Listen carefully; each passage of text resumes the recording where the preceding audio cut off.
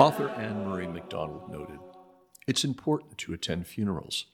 It is important to view the body," they say, "and to see it committed to earth or fire, because unless you do that, the loved one dies for you again and again." Close quote. This is Dr. Jim Tonkowich, and you're listening to the After Dinner Scholar from Wyoming Catholic College. In Go Down Moses, the final chapter of his novel, Go Down Moses, William Faulkner tells us the story about a funeral.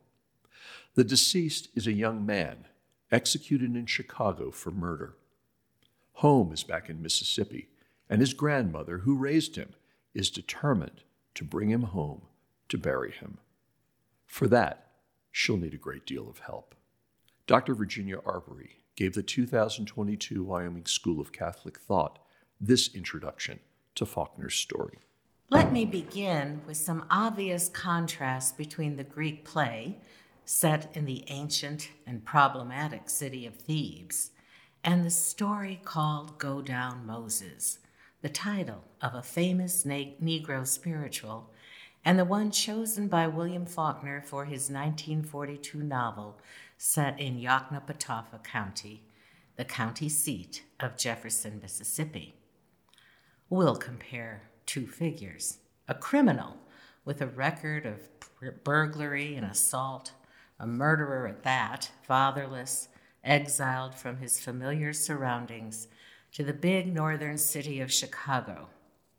The other, a princess, of whom we have studied, one who seeks to honor a treacherous brother who has spent much of her short life protecting and guiding her exiled father, a former king, who was also her brother. Antigone, this young girl, comes home only to be condemned to death by her uncle, the new king, for her breaking his law not to bury the traitor, killed by their brother, also killed in the mortal contest. That child, compared to the electrocution of the slick numbers player who shot dead a Chicago cop, returning home to Jefferson in a fine coffin covered with flowers, met by a whole town, and processed slowly, ceremonially, around the county courthouse and then to his rural home. Whereas the princess receives no support from her fellow Thebans as she enters her stony cave. Just like her arrogant father, they say about her, some seed, not only violent but dangerous and bad, says the town lawyer about William Worship Beecham. The remarkable formal homecoming for Samuel's corpse, the remains of a boy descended from a former slave class, bears pondering.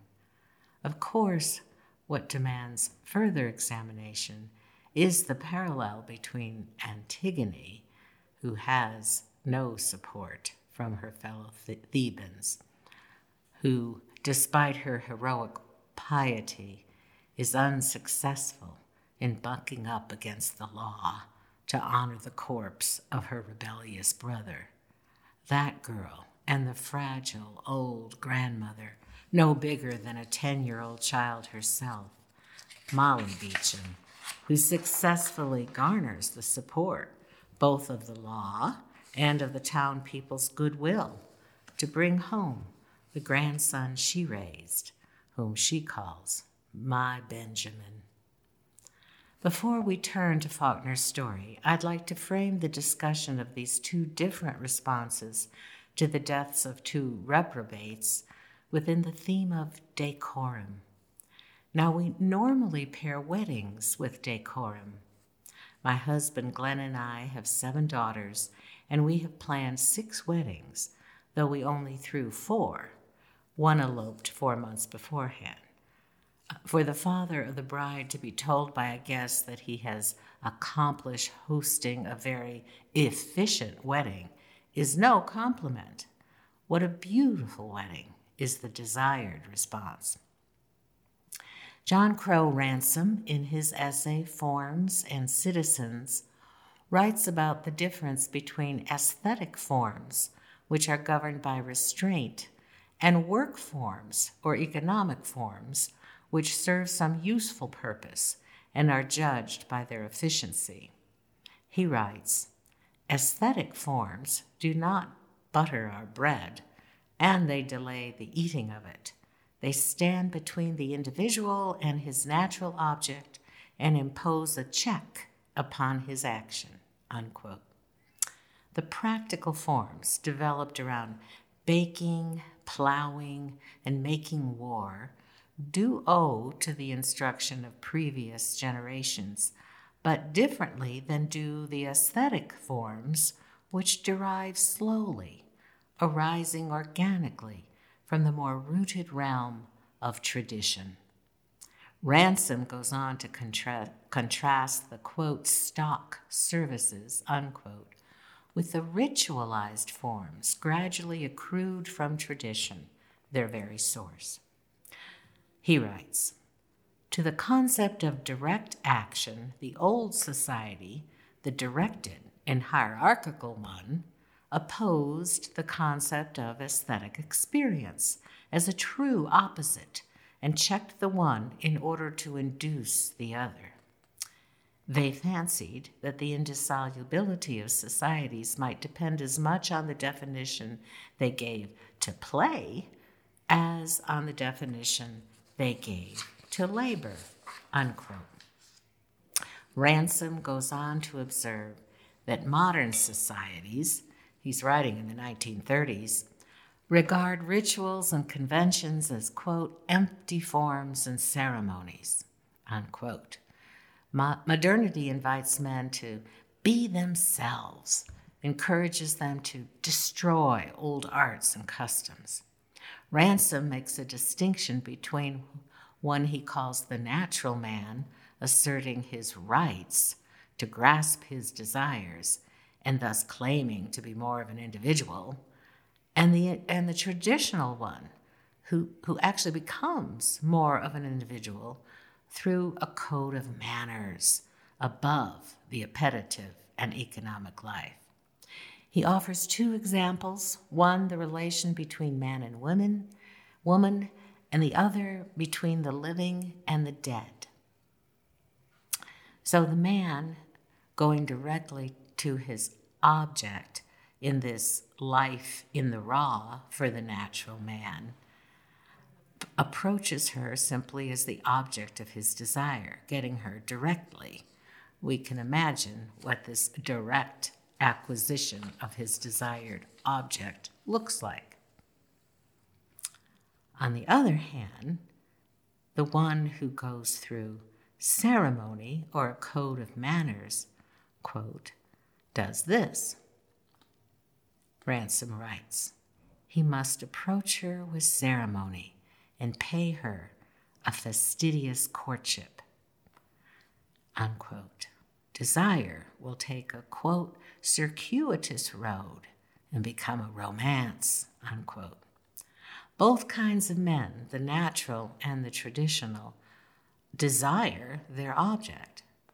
But the woman pursued under restraint becomes a person and an aesthetic object, therefore a richer object, Ransom writes. The second area Ransom examines is that of a funeral informed by the field of religion. Here, the object of attention is the dead body of a friend, a parent, a child, a wife. He owes his code of manners to the manners of the religious society of ancient standing, which offer him a ritual. We'll recall that the minimal forms in the community depicted in Tolstoy's story, The Death of Ivan Ilyich, those minimal forms have become so hollowed out that mourners act decorously without the substance of those forms. And so, for instance, Tolstoy's friend worries about whether he's made enough signs of the cross. My own experience of forms, both observed and violated, makes me recall the passing of my parents, both near the same day, buried together. My father's brother, while I was praying at my father's open coffin, knelt next to me, disturbing my prayer. He chided me for the humble attire that I had buried my father in instead of his usual performance tuxedo. He told me about stories from their youth, disturbing even more my prayers for my father, and I asked him to leave.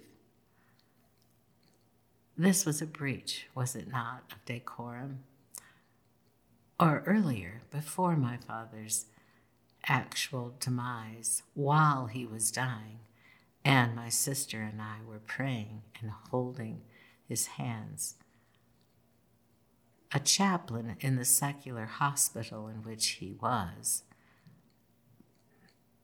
smelling the very scent of death, barged in and told us, I think I know the Our Father. I'm Jewish, not Catholic, but let's say the Our Father together. Would you like to? We asked her very kindly to leave us alone. This, too, it seemed to me, was a breach of decorum. Ransom explains, quote, the religious society exists in order to serve man in this crisis. Freed from his desolation by its virtue, he is not obliged now to run and throw himself upon the body in an ecstasy of grief, nor to go apart and brood upon the riddle of mortality, which may be the way of madness. Of course, Hamlet does both. No, the man in this religious society is led through the form of a pageant of grief, lovingly staged and attended by the religious community. His own grief expands, Ransom writes, is lightened, and the griever no longer has to be explosive or obsessive.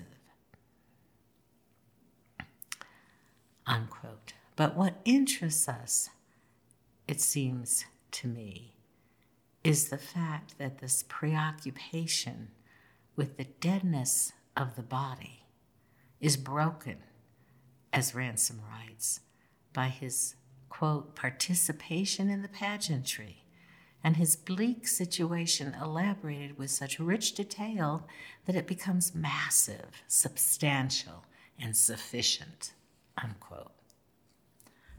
Of course, in part, what Ransom is talking about is how to handle sentiment, emotion, those powerful, irrational emotions that must be given form. Antigone declares that she is made for love, that she acts out of love. Her forms of burial reflect her love, not her resistance to the law. In Faulkner's short story within the novel Go Down Moses, called by the same title, Faulkner's Molly is the feminine center, identified with the hearth, with continuity, stability, constancy, refuge, and warmth. So let's return to the story keeping Ransom in mind. Molly Beecham loves her grandson, the issue of her daughter dead in childbirth, and his father, one who's fled from his responsibility. She loves him so much that she blames another she has raised and loved, whose mother also died in childbirth. This one, the privileged white boy, as we say these days, the son of the legal inheritor of the former plantation, now a farm with tenants. I'll talk more about this Molly and her rearing of this other boy in a moment. That white boy, the Roth Edmonds Gavin Stevens refers to in the story, exacerbated by his stealing from the commissary, kicks the so-called Benjamin off the property. From there to the town of Jefferson, where the grandson is repeatedly jailed and then paradoxically said to be sold into slavery of the North to Egypt, Molly says. Pharaoh got him. The mantra that she repeats over and over again to Gavin Stevens is revelatory. It was Roth Edmonds sold him, she said. Sold him in Egypt. I don't know where he is. I just knows Pharaoh got him, and you, the law, I want to find my boy. Pharaoh got him. The mantra Molly repeats with her white sister, as Miss Worsham calls herself, is worth recalling. The brilliant Stevens, almost stupid before the mantra, observes the old white lady's face, which, quote, embodied some old, timeless female affinity for blood and grief. They say together, sold my Benjamin, sold my Benjamin. Sold him in Egypt, Worsham said. Roth Edmonds sold my Benjamin, sold him to Pharaoh. Sold him to Pharaoh, and now he dead. Sold my Benjamin, sold him in Egypt. Sold him in Egypt, oh yes, Lord. It's our grief, Miss Worsham tells the well-meaning Stevens, who, though his actions are efficacious in galvanizing the town's support to bring the grandson home for her, Miss Worsham, and Miss Worsham finds himself suffocating in the ritual chant. He must run out for air, feeling keenly that he has intruded on the ritual, the ceremonial and communal strophe and antistrophe before the circle of mourners, kin, black and white, around the Worsham hearth, still smoldering in the July heat. The ties among these white and black folk are almost Oedipal, if you can infer my meaning. Molly's brother, Hamp Worsham, has the head and face of a Roman general, Faulkner writes. His formidable wife is mostly white. Molly and Miss Worsham are born in the same month, growing up as sisters. Just how are we to understand this, quote, old, timeless female affinity for blood and grief? Let's listen to a passage earlier in the novel in a section called The Fire and the Hearth, where a younger Molly, who herself has just given birth, is given the orphaned Roth to nurse and raise. In this scene, Roth reflects on the woman who raised him with her own son. She has been married 45 years to Lucas, who himself was raised with his own father, Cass, as Roth was raised with Molly's son, Henry. Roth is puzzled, deeply concerned in this passage over the fact that the older Molly wants a vos from Lucas, with whom he is furious because Lucas is obsessed with finding buried money on the property he farms and which he has run while having a still for years on the farm's property.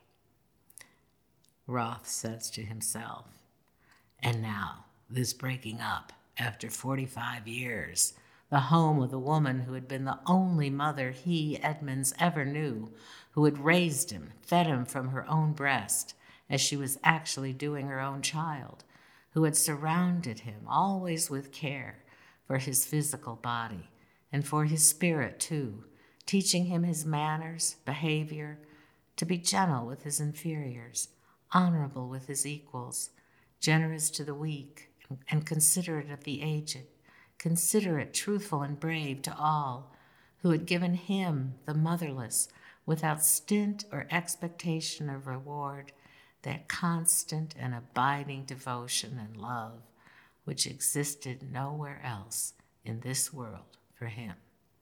Unquote.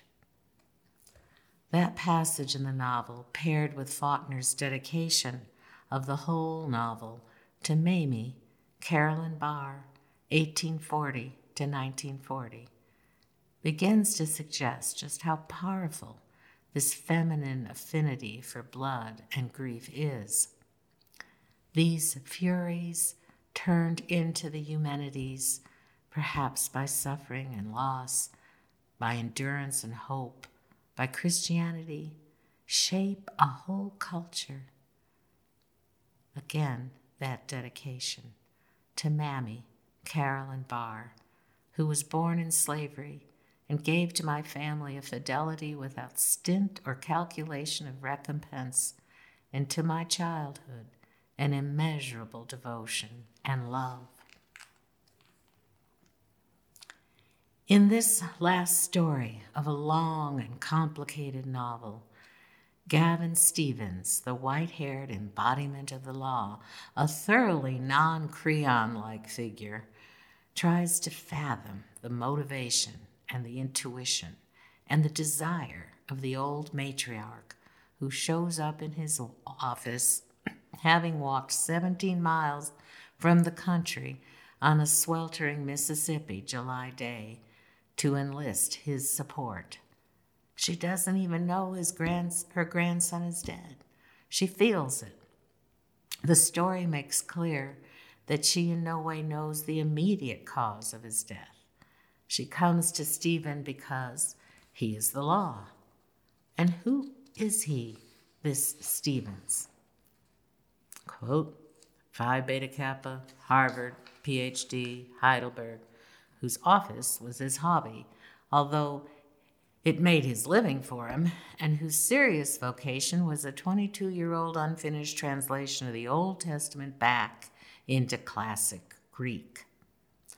One might ask, why does he go back to the county seat of Yoknapatawpha County, Mississippi? What kind of ties are strong enough to pull him back home when he could be anywhere?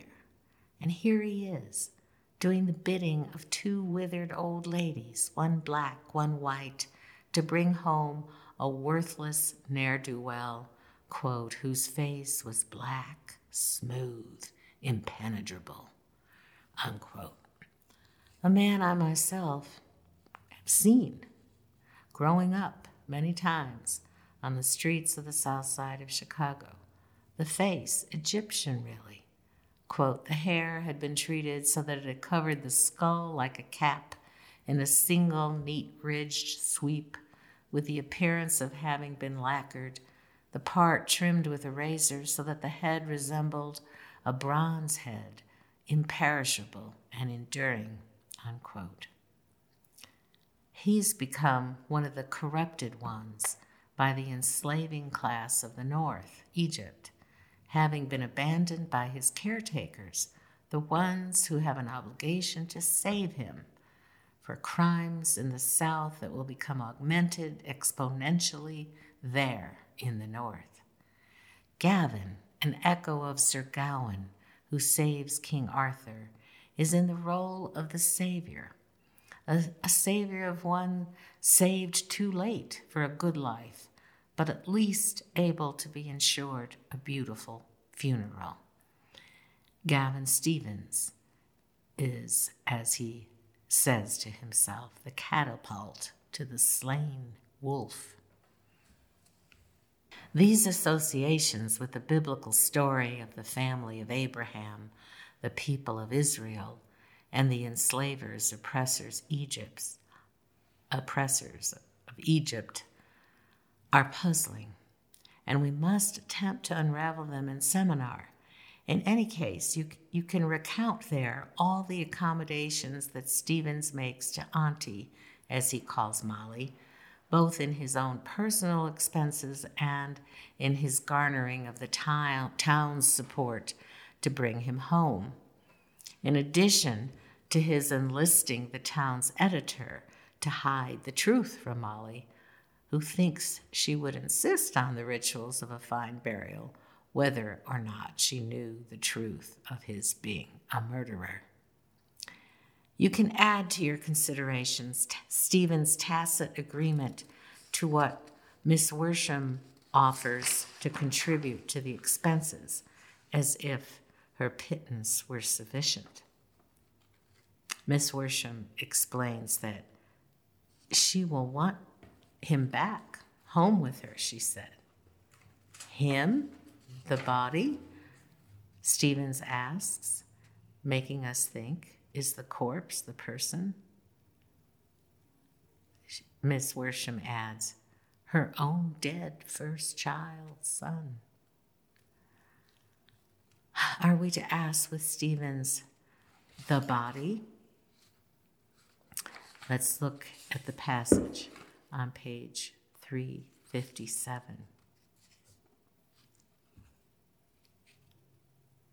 She will want to take him back home with her, he said to himself. Him, the body. She watched him. The expression was neither shocked nor disapproving. It merely embodied some old, timeless female affinity for blood and grief. Stevens thought, she has walked to town in this heat, unless Hamp brought her in the buggy he peddles eggs and vegetables from. She said, he is the only child of her oldest daughter, her own dead first child. He must come home. He must come home, Stevens said as quietly. I'll attend to it at once. I'll telephone at once. You are kind. For the first time, she stirred, moved. He watched her hands draw the reticule toward her, clasping it. I will defray the expenses. Can you give me some idea? He looked her straight in the face. He told the lie without batting an eye, quickly and easily. $10 or $12 will cover it. They will furnish a box, and there will only be the transport. A box? Again, she was looking at him with that expression, curious and detached, as though he were a child.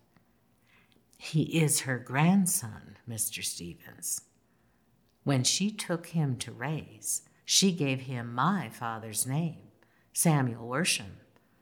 Not just a box, Mr. Stevens.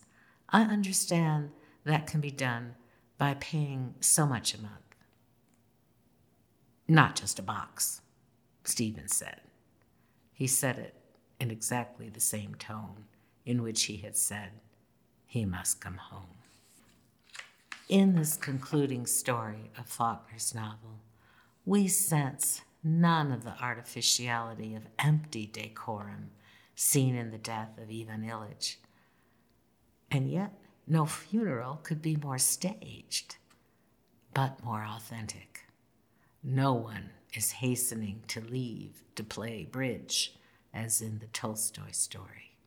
No, Stephen notices that the whole town watches, white and black, as the hearse and the cars which have waited for the train with the fine coffin, not a box, process through the town. Let's look at that passage together on page 363.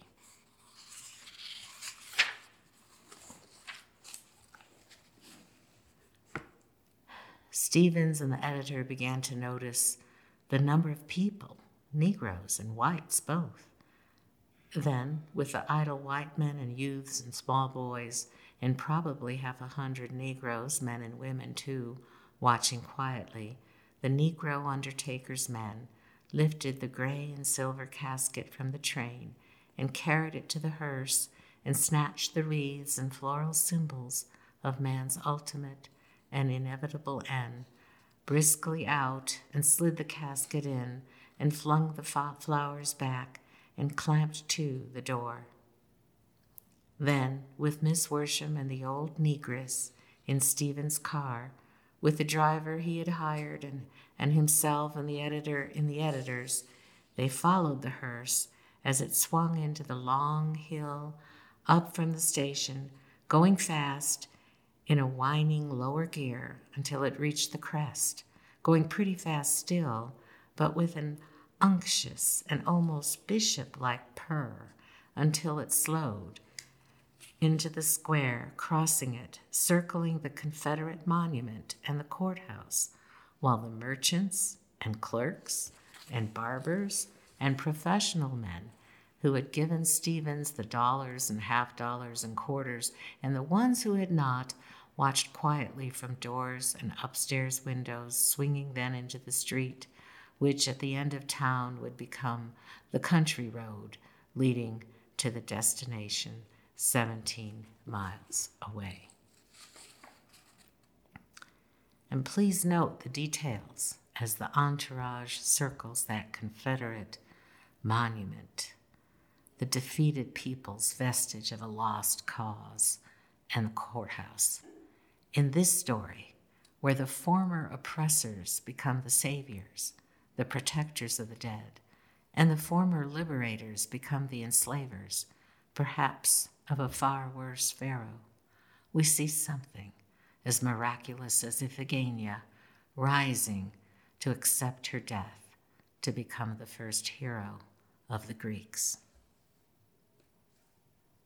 Having buried Samuel Worsham Beauchamp, next week we'll move to the other side of the grave as we look at how Odysseus, Aeneas, and Dante encountered those long dead. The readings, if you want to read along, are Book 11, lines 1 through 224 of Homer's Odyssey, Book 6, beginning with line 739 to the end of Virgil's Aeneid, and Canti 15 through 17 of Dante's Paradiso. Let me add, particularly if you're following along with the readings, that next year's Wyoming School of Catholic Thought is tentatively scheduled for June 11 to 16, 2023. You might want to mark it on your calendar. For Wyoming Catholic College, this is Dr. Jim Tonkiewicz.